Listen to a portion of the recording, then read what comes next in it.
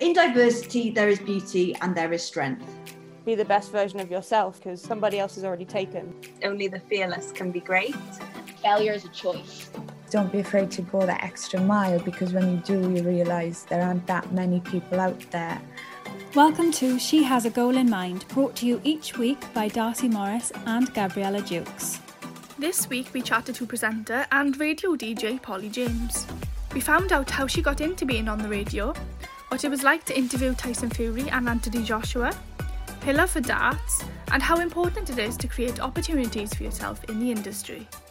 We hope you enjoy listening, and don't forget to like, subscribe and follow us on social media at A Goal in Mind Podcast.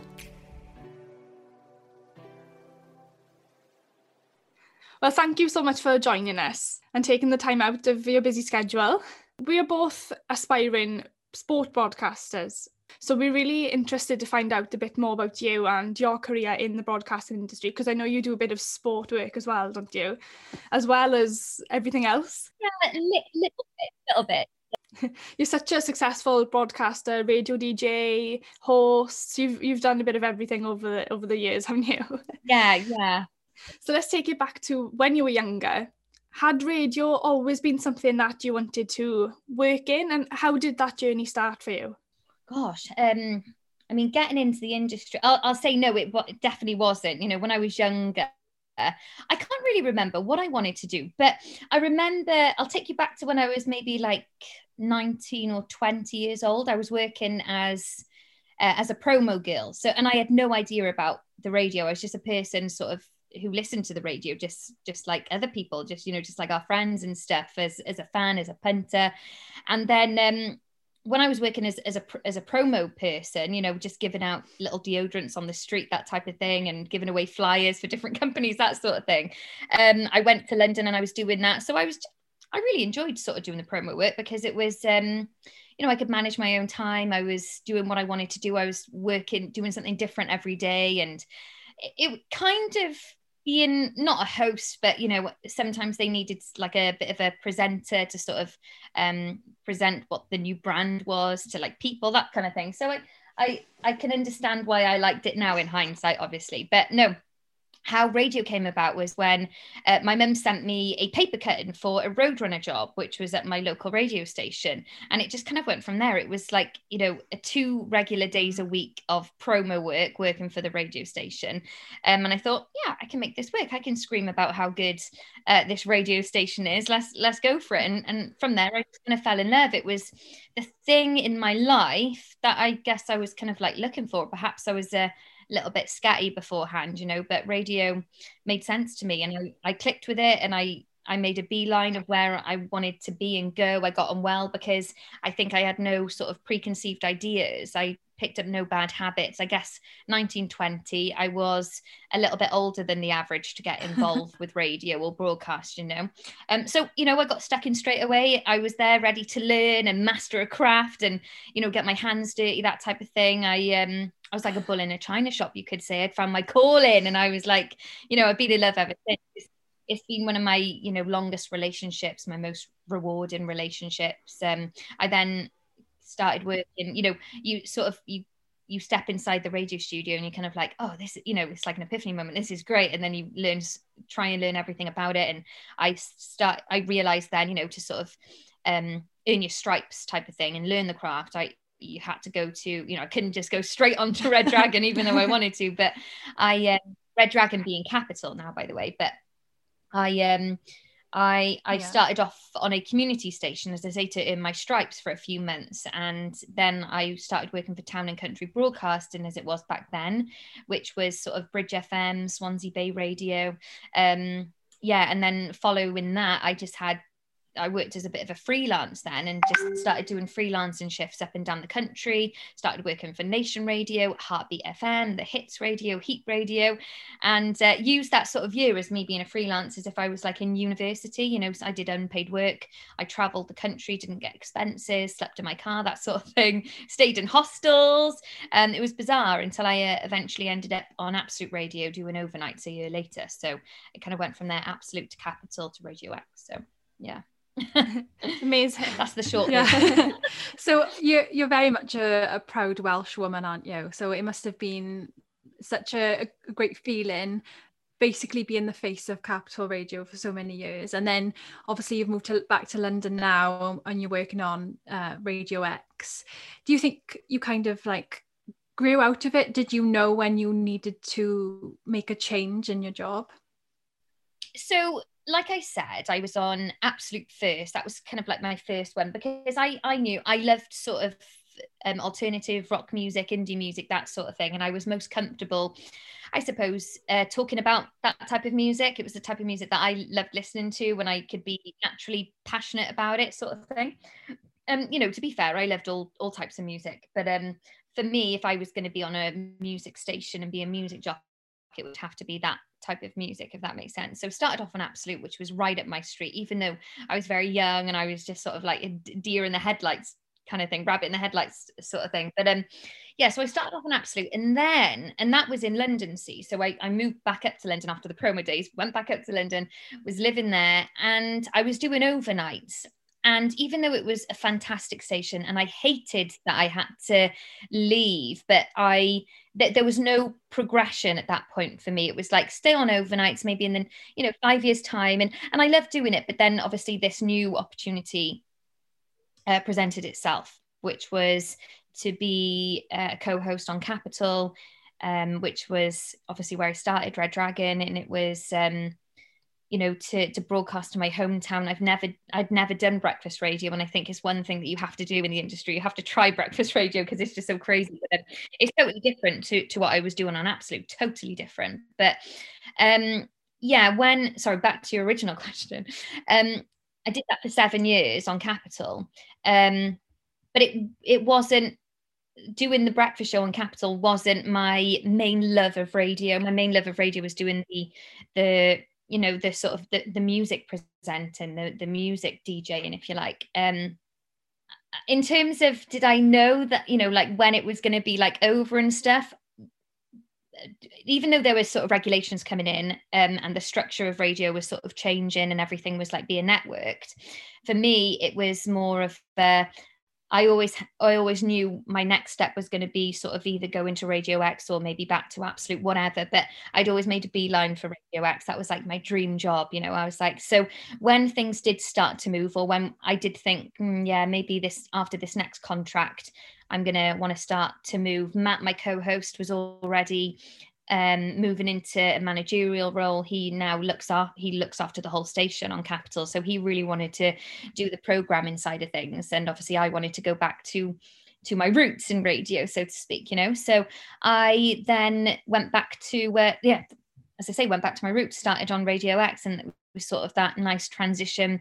Capital and Radio X are part of the same radio group. So once the whole deregulation network thing came about, it was thankfully a smooth transition for me. So yeah. And also as well, I think, I was 32 when I moved, or 33. And some of the things I had to start really not faking it at all, but it was like some of the things I used to think like, oh, I'm too old for this now. There's someone else out there who, deserves the opportunity, and who will love it so much more than I do. Even though I loved it, obviously I had some of my best days on Capital. But yeah, I thought it's time to pass the baton on now. Yeah.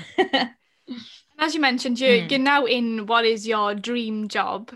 So what does a day in that job look like for you on a radio day? So on a radio day, so for example, at the moment, it's a little bit weird at the moment because I'm coming slowly back off maternity leave. So I will go back to before I was on maternity leave. So I was doing, say, like a Saturday evening. I would, and even though I was in London, so yeah, I'd travel into the radio studio. I would get my music log, and it'd be obviously a 3-hour music log of different music. Generally, because I'm a little bit of a perfectionist, and I'd like to sort of look at everything before I go on air just to make sure there's nothing that can go wrong. If there was something wrong or a mistake, whatever, I could figure it out before I go on air. So yeah, I would look at all the music, and I would just, I always prep my shows. I always sort of write down, I suppose, little bullet points about each song. Not every song coming out of every song, but, I'd always sort of write out if there was a new song, any little buzz things about the new song, I'd write that down so I'd remember to sort of, say it during a link.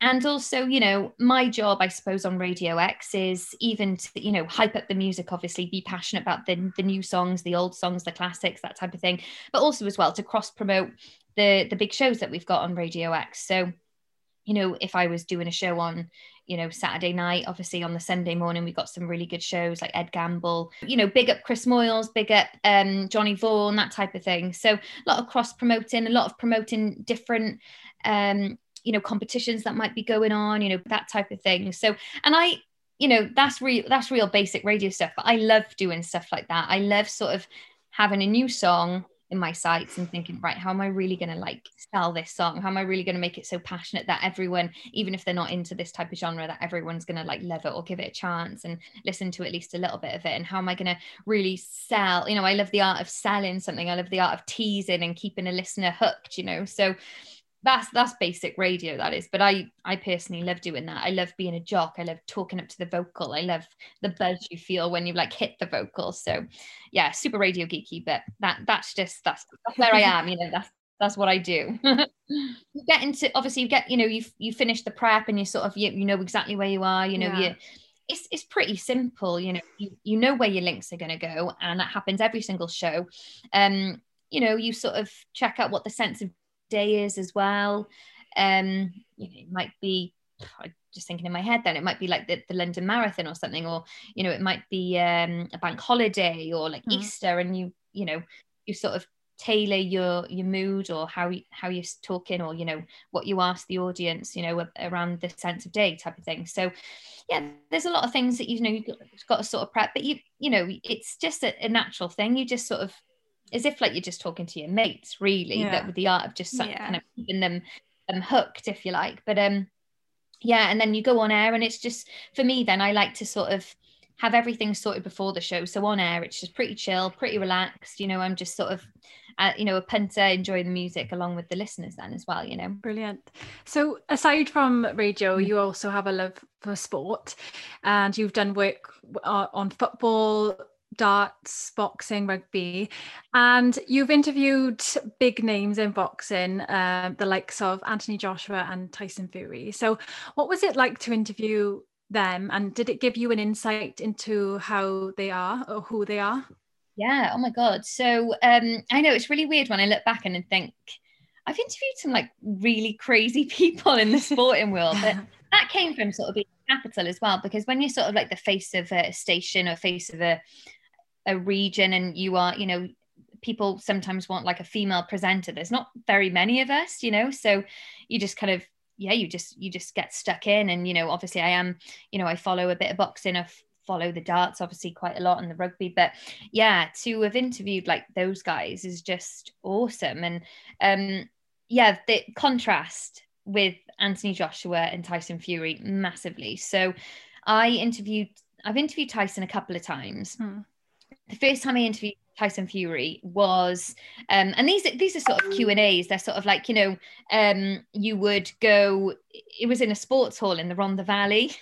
Where was it? Yeah, it's just it's like an election centre. But it was run by a really good friend of mine called Brendan, and he loves putting on these big nights with these fighters and things, and I love it. Obviously, I feel as a host, I can, get into the nitty gritty and, ask them whatever. They don't really care. They just sort of answer whatever. But no, with Tyson, it was at it was a leisure centre in Rhondda.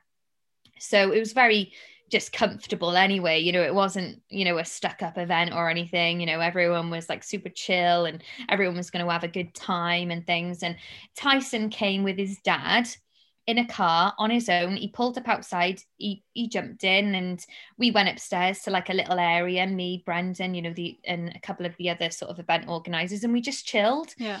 Tyson was open, he just was chatting. This was 2017 when I interviewed Tyson. So he was at the time when he was, I think the board was sort of assessing his licence.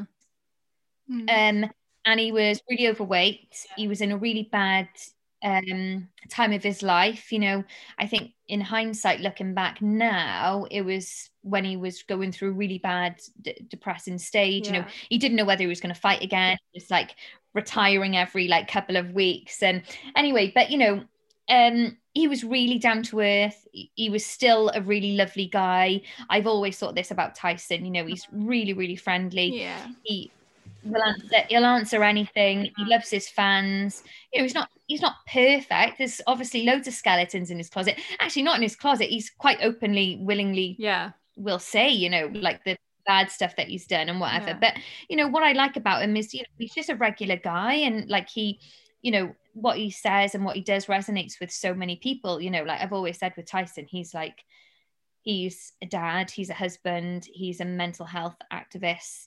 And I think even he would put boxing further down the line, you know, to what he is. But he's a comedian. You know, he's just a nice guy that you can talk to. You know, you don't feel like any sort of like pressure like with him or whatever. Seems genuine in interviews, doesn't he?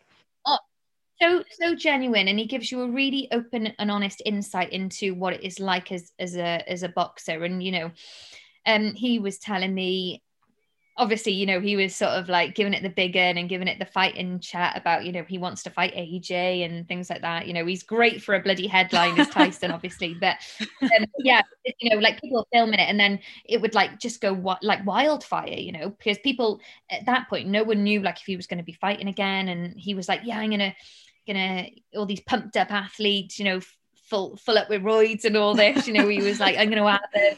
Everyone was like talking about AJ, didn't he? But no, it was, I remember a story actually, and this is the contrast then to when I met AJ, which I'll tell you about now, but he said, you know, how he's been discriminated against, I suppose, within boxing, you know, because of maybe some of the stuff he said, because maybe he is a traveller, you know, he's the Gypsy King. Yeah. But he said when he won the world title, when he beat Klitschko, he said obviously, you know, he got his purse money, but he said the only thing that he got out of that was one free t-shirt.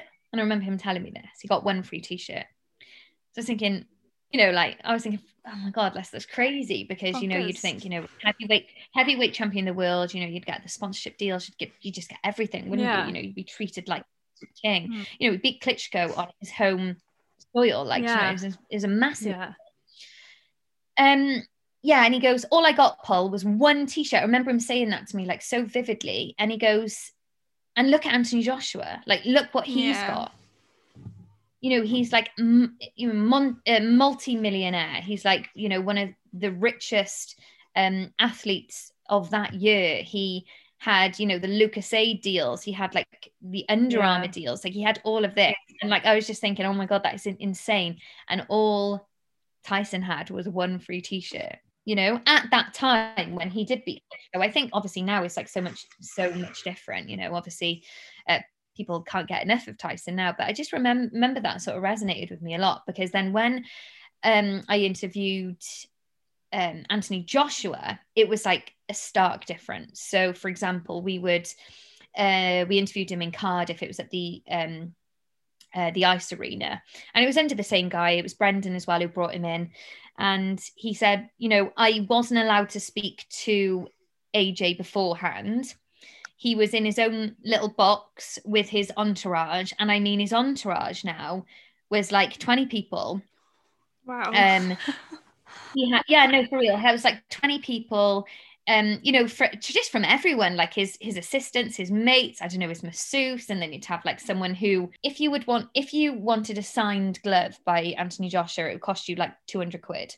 So if someone came up to him with a glove and say, oh, like, can you sign it? Obviously that's a valuable piece of merchandise. So we'd have a guy like with him constantly. Like, I don't know, like whether I'm exaggerating this. No, I'm not. Like there was a guy who would be like, like ready to be like, sorry, he can't sign it because of like how valuable it was. So oh my gosh.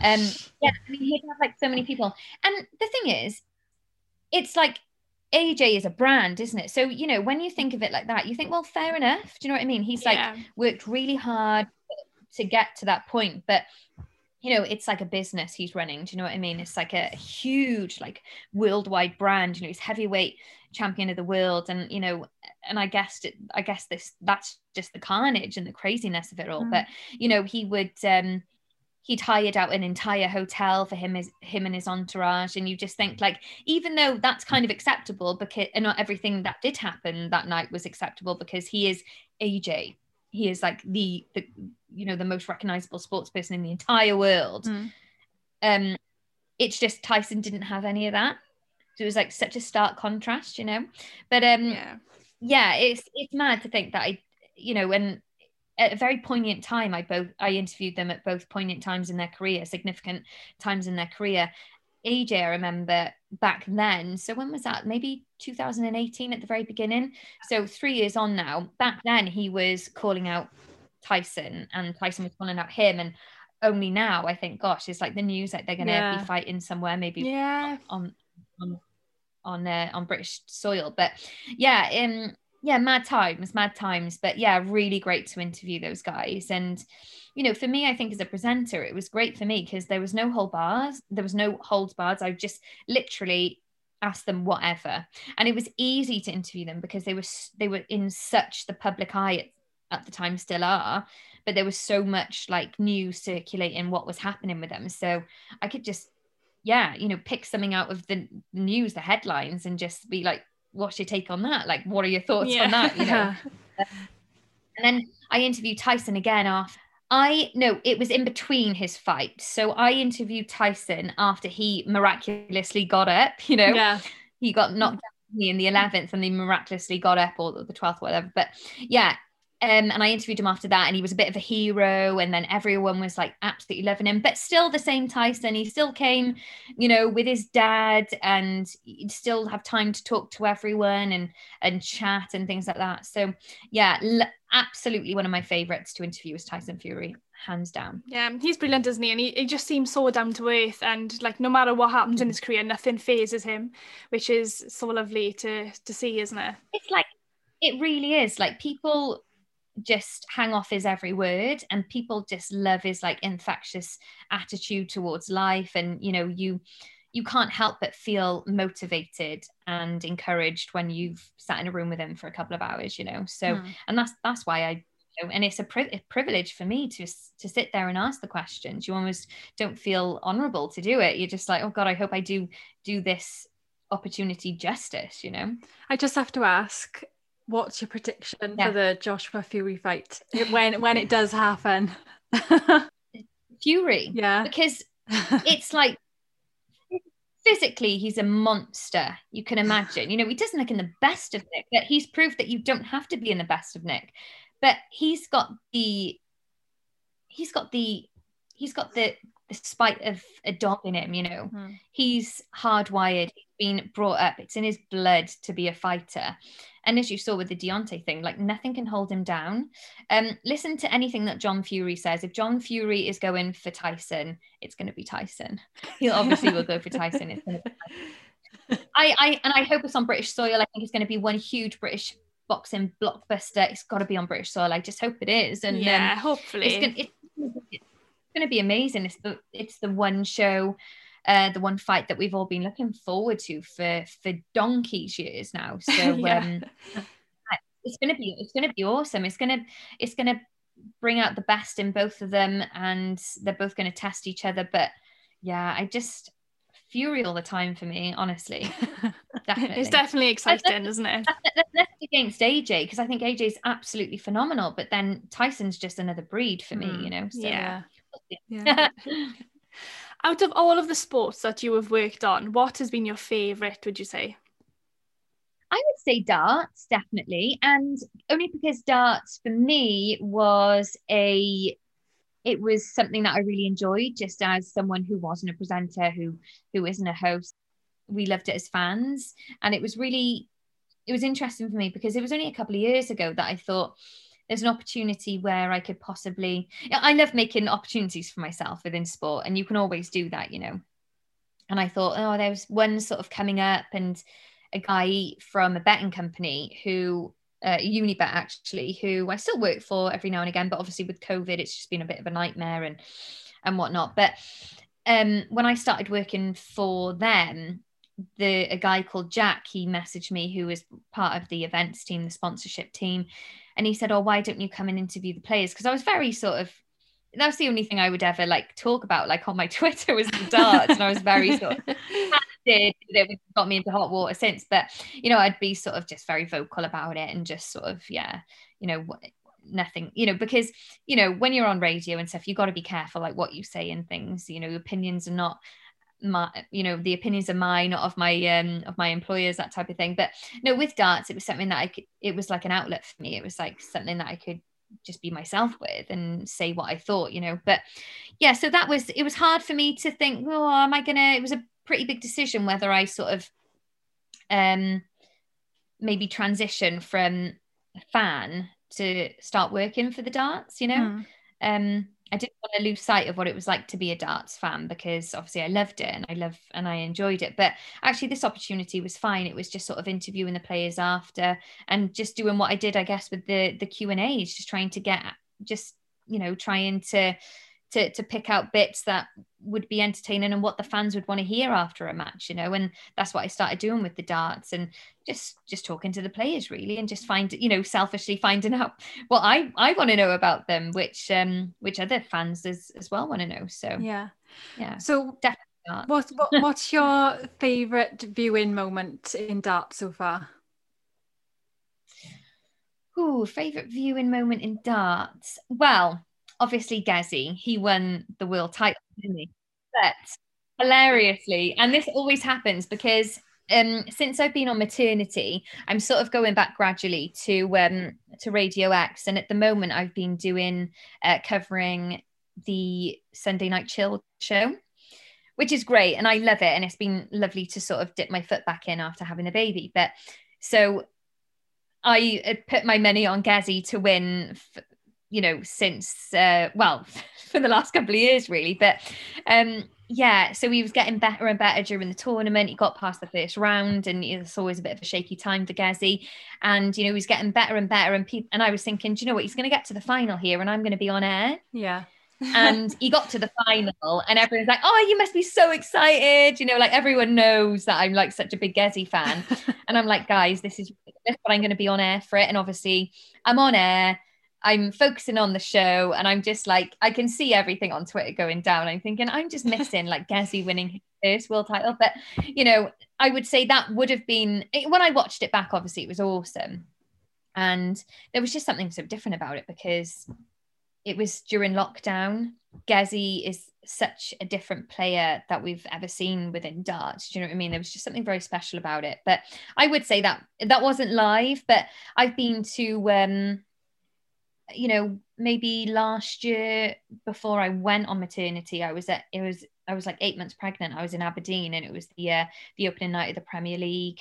That was awesome to watch. And just, you know, just being with my friends and watching it again as a punter, just being with my boyfriend watching it. And, you know, I'm a fan of sport. I'm a big believer in like never lose sight of what it's like to be a fan, because then it doesn't become enjoyable, and you can't speak on behalf of a group of fans. You don't know what it's like then, you know. So, you know, I like to sit with everyone, all the tables, the boring tables, or, you know, I sit in the stands, and I like to do that, you know. So when I'm not working, you like to, as I say, know what it's like to be a fan. So yeah I think that's definitely important, isn't it? And I suppose like working, when you're a fan of a sport and you're working in it, it's just even better, because like you said, you get to ask the questions that, you know, the fans want to know. Yeah, totally. Exactly. Yeah, there is an element of that, and just trying to sort of try and find a balance to what you want to find out and to what the whole the fans want to find out. But, you know, generally it's the same, and generally you know, there's not usually an agenda of what I want to ask them. But, you know, like Gezi's like bringing darts into a whole new different light. He's bringing it, you know, we've got, and actually not Gezi, I'd say maybe like Sky Sports and the PDC are bringing like darts into a whole new like generation where it's like so exciting, you know, making characters out of the players, like making them household names, and you know, it's really exciting to watch now, you know.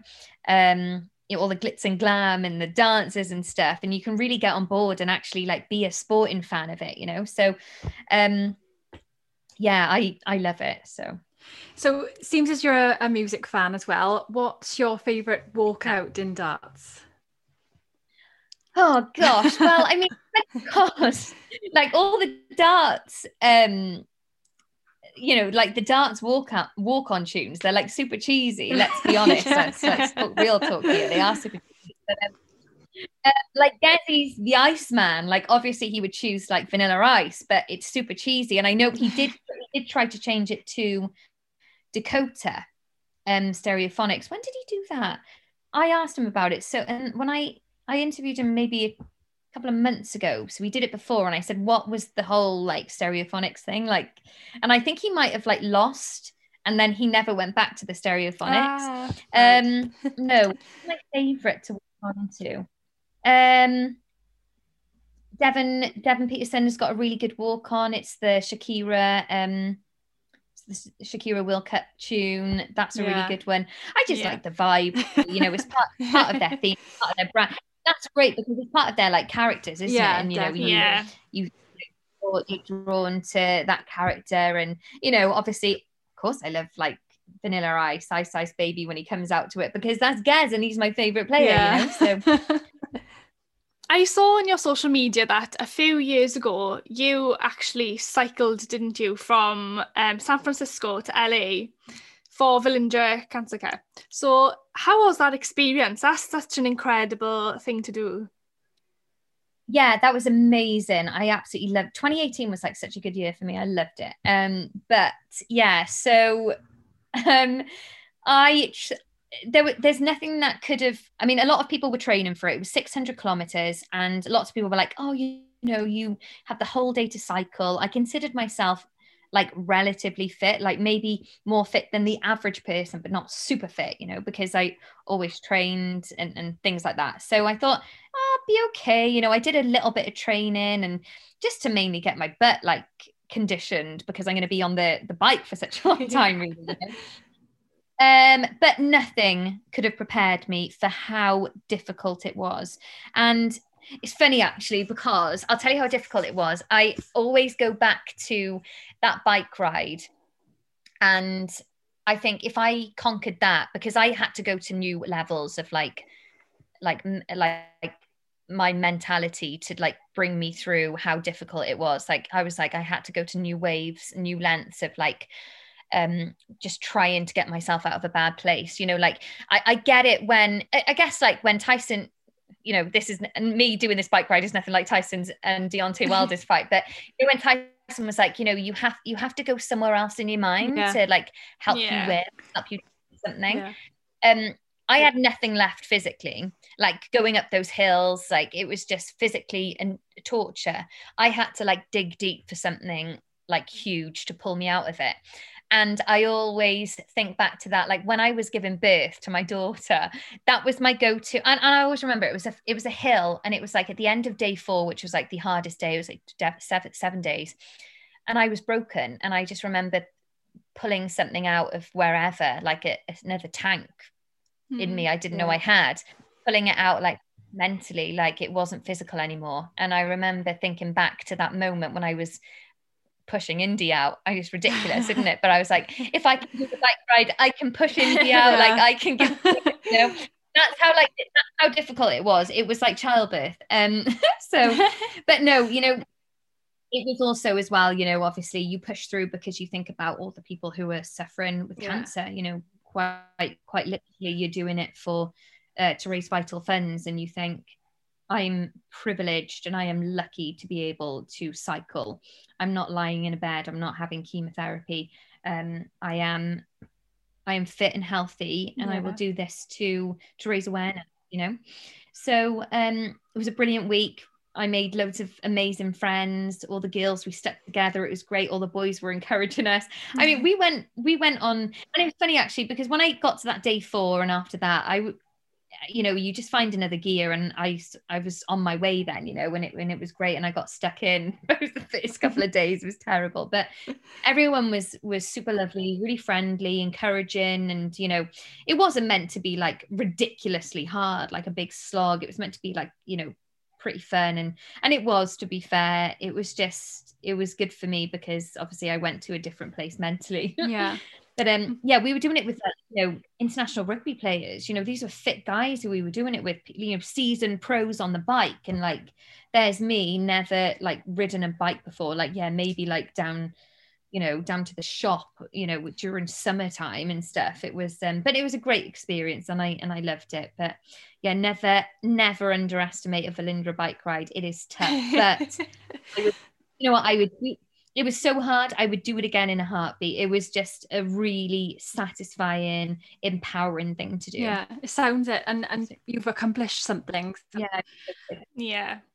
So speaking of supporting people, Yeah. do you think of the representation of women in sport? And do you think there needs to be more support around women who work in the industry?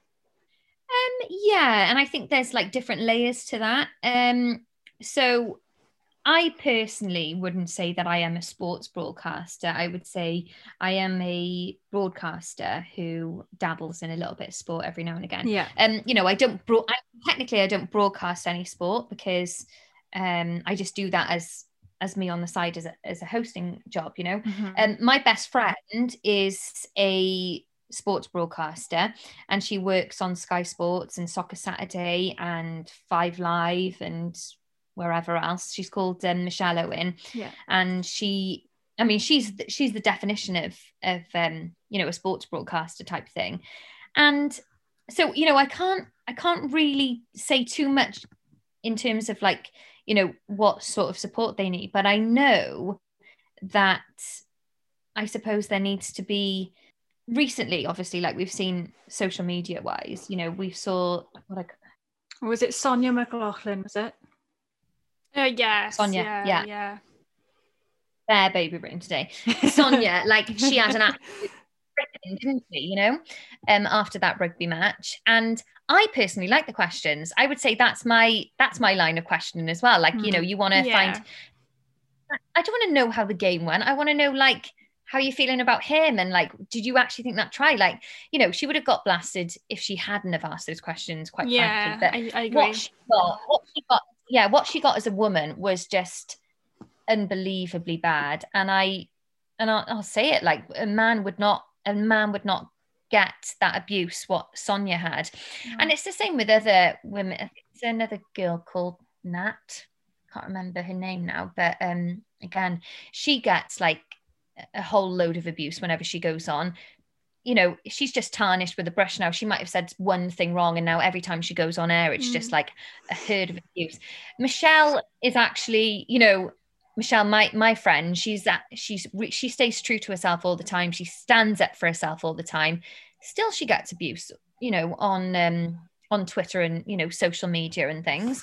And I don't think a man would get it, you know. There's a lot more opportunities now for women, thankfully. You know, there's a lot more, you know, I think, you know, obviously like what you girls are doing, like this podcast, for example, you know, it's just about, you know, creating opportunities and creating platforms to give more women a chance, you know. I think those opportunities are coming. It's just, you know, sometimes I just wish that, you know, it's not going to change overnight, because these are like, you know, solid, you know, set in stone like attitudes from people. I just hope one day that, you know, we're treated like a little bit more equal, you know. It's like sometimes I get a bit of rubbish for like doing stuff on sports. I work for the Dragons now, and you know, there's a couple of people thinking like, oh well, you know, it's all right to say something because I'm a woman, but you wouldn't say that to a man, you know. It's just bugbear really, but I don't know how to change that. It's about, unfortunately, having thick skin and trying not to let it get to you, you know. Just be kind. Don't say anything that you wouldn't say to your daughters or your mothers or, you know, your aunts, that type of thing, or your sisters. So yeah, who knows? But yeah, I guess there needs to be a little bit more support within sport broadcasting, but it's not going to happen overnight. There's so much that needs to be done, but having these podcasts, having people to speak to, having mentors, that's perfect start. Yeah, it all helps. Yeah, I agree. Like we've definitely come a long way, haven't we? In not just sport broadcasting, in media in general. But I think there is definitely a long way to go still, because, like you said, on social media, the evidence is there that we're still not treated equal. Because every week there is some sort of new comments or new sort of story, isn't there, of some woman being the victim of abuse. So yeah, we've definitely got a long way to go, I think. I kind of feel as well that if you've got an opinion that someone doesn't like, if you're a woman, people will like come down on you like big time. If a man had a bad opinion that you didn't like, they'd just be like, they'd sort of challenge you on it, but they wouldn't be nasty. Yeah. Do you know what I mean? They wouldn't be like, well, you don't know anything, No, it's like, and I had the other day, I said something about a darts player, Rob Cross, and maybe it was a little bit, and then it was an unpopular opinion, but it was my opinion. But because I was a woman in sports or in darts, I suppose, people were like, they didn't challenge me on it. They didn't say, oh no, I think this. They were like, you're an idiot. Go, it was just ridiculous because I said that. I know. Yeah, and I just feel like when you're a woman, it comes down on you big time, as opposed to when you're a man. It's like, look, I'll have a conversation with you about it, like a decent, fair conversation. You don't have to like totally like trash me, Exactly, yeah. So yeah. They can hide through a screen, so I suppose they feel powerful or something. Exactly. And I feel quite, I feel like I'm quite robust in that sense. Like if someone says something, I'm like, whatever. But saying that, I don't think I would be if I was like Sonia the other week, for example. Like it was just horrendous. Like my heart went out to her because there's a couple of things that I, not loads of things, maybe that one thing that I saw with the darts, right? And that really hurt me. That was one egg profile picture.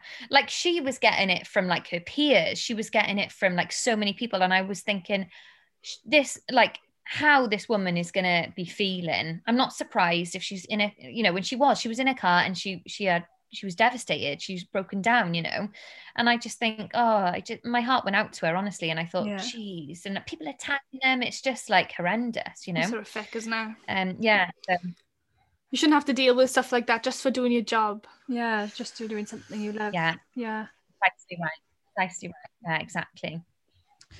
So do you have any advice for people starting out the industry, or if they want to become broadcasters?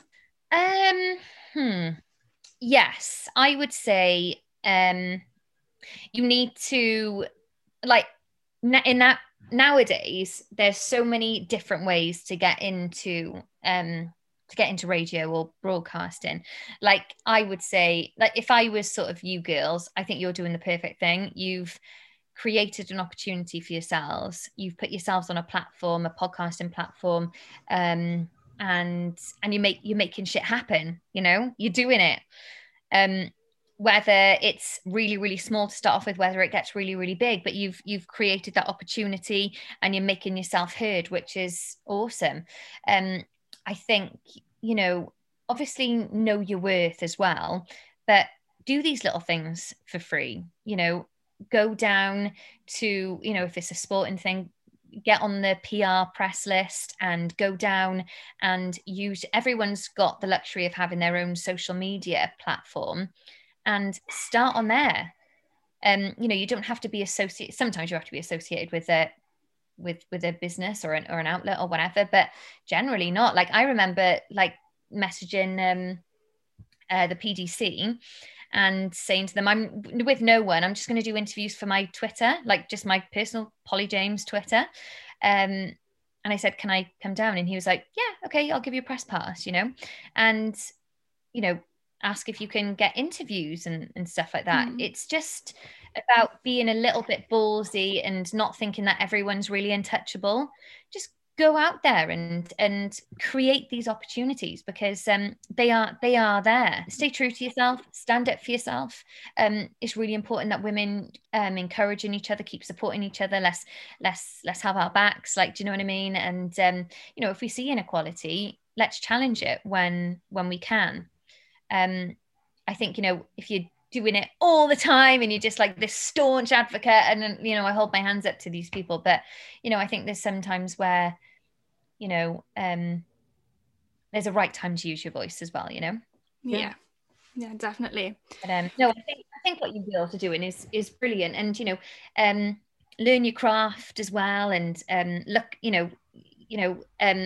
latch on to a mentor, and people are out there, people will help. You want to like give back to the new generation coming up. And back in the day, like I said it before on like another podcast actually, like obviously I used to like work for free and do loads of things, and then like the Gen Z generation, the Generation Z kids are coming, like the students and stuff like you guys, and it's like you're questioning everything, and that's the way it should be. It's like, why should I have to work for free? Why should, and stuff like that. Why shouldn't there be a woman on that sporting panel? Yeah. Why shouldn't I be allowed to be on that panel because I'm not an ex-athlete and stuff like that, so yeah, it's just about questioning everything, and being polite, having a worthy case to back your argument, that type of thing. But also, as well, like, never, and I've said this before, like, never lose sight of what it's like to be a fan in sport, especially if you're going to be working in sport as well, because if you don't have that, everything just becomes unenjoyable. Keep enjoying the sport. This is why you do it, because you love the sport, you love the competition behind it. So keep that in your back pocket as well, always. What would you say now are your goals for the rest of this year?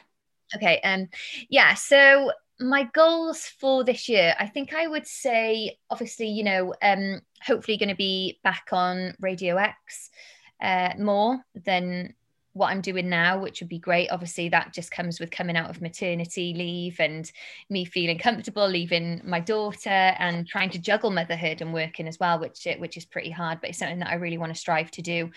And just as well, I mean, like, we're fighting against this bloody lockdown and COVID, aren't we? I can't wait to start doing more Q&As again. That's something that I get a real buzz off, and doing live events. I do a lot of hospitality work for the FAW, which I love doing as well, because obviously the fans are super passionate at the football. The Welsh girls as well, the Welsh football team, the women's Welsh football team. I do the stadium announcing for that, so hopefully I can get back on the field for that. And it's just about enjoying it. Obviously, now that I've got a family, it's really cliche to say, but your perspectives change, and it's about me feeling comfortable that leaving Indy when I have to, but feeling okay doing that. Obviously she comes first now, daughter, and hopefully if I can get a happy medium between being a mum and doing work and enjoying what I'm doing, then that's perfect. Awesome. Yeah, brilliant. We're coming to the end of our podcast. We normally ask our guests 3 questions. 2 of them are just a bit random, just to get to know you a bit better, really. So the first question we've chosen to ask you is, if you could have one superpower, what would it be and why? Invisible, I think. Yeah. Oh my God, because it's everyone's like dream to maybe just like go into someone's situation and just hear what they're talking about. I don't know, maybe that's just me. Maybe just be invisible, or maybe just have like the ability to like just like click your finger and then go to a place where you want to be, like, I don't know, backstage. That'd be cool. Or something, I don't know. Something like that maybe. Awesome. Yeah, cool. So the second question is, if you could interview anyone in the world, who would it be? Oh gosh, I mean, I feel really lucky, as I said, like super privileged that I've managed to sit down with Tyson before, and AJ, in terms of, and the darts players that I really look up to. I think music wise, gosh, I'd love to sit down with like some of the classic bands. Like, that would just be awesome. Someone who's had like really good stories, like any of the guys from the Rolling Stones. Ronnie Wood actually is one of like my favorite musicians. He's also an artist, as in like painting artist. And I own a couple of his paintings. That's for another day. But I'd love to talk to him. I mean, he's had a very fruitful life, you know, within music, his personal life as well. You know, you just want to delve into it. Yeah, maybe like a real cool old rock star, and just sort of go through the years, the decades of their lives, and just I'm sure they'd have a lot of insight and a lot of advice and how to live your life, you know. I bet they would have had a crazy life. And I love just like, to be honest, I love just like listening. This sounds really bad. I love just like listening to old people and like just, you know, what they used to do and how they feel about life now. Yeah. And, you know, because it's changed so much, hasn't it? And it's like I feel like they've got really wise words, you know, and I just think I just go away feeling like, okay, I could adapt my way to what they're saying a little bit, you know. Yeah. Our final question is, what is your favorite quote and why? Get stuck in, but don't leave no mess. So you can take that how you want, but it's like, get stuck in to something, whatever in life, whatever that may be. When I say don't leave no mess, it just means just be friendly. Don't go in there like Tasmanian devil and just go in there, do what you've got to do, but get stuck in and, you know, be nice, be kind. Yeah. If that makes sense. I don't know, I kind of like that one. Yeah, it definitely makes sense. Brilliant. Thank you so much for coming on and chatting to us. We really appreciate it. It's been lovely to hear your insight into, you know, all the different experiences you've had throughout your career. Good one. There's a couple of bows on my string, I think. So yeah, it's weird. I don't know. But I'm glad that you've helpful, because sometimes I think, oh, it is all a bit nuts, and I sometimes don't know whether I give like good advice or whatever, but if it helps, then that's awesome. No, so definitely. And because you've had your hands in a lot of pots, so to say, it's kind of like it gives you more of a broad experience and more like different topics to talk about then. So this is really interesting, so thank you. Thank you so much for listening to episode 12 of She Has a Goal in Mind. If you did enjoy the episode, please don't forget to like and subscribe for more episodes each week, and also leave a review and follow us on social media at A Goal in Mind Podcast for updates.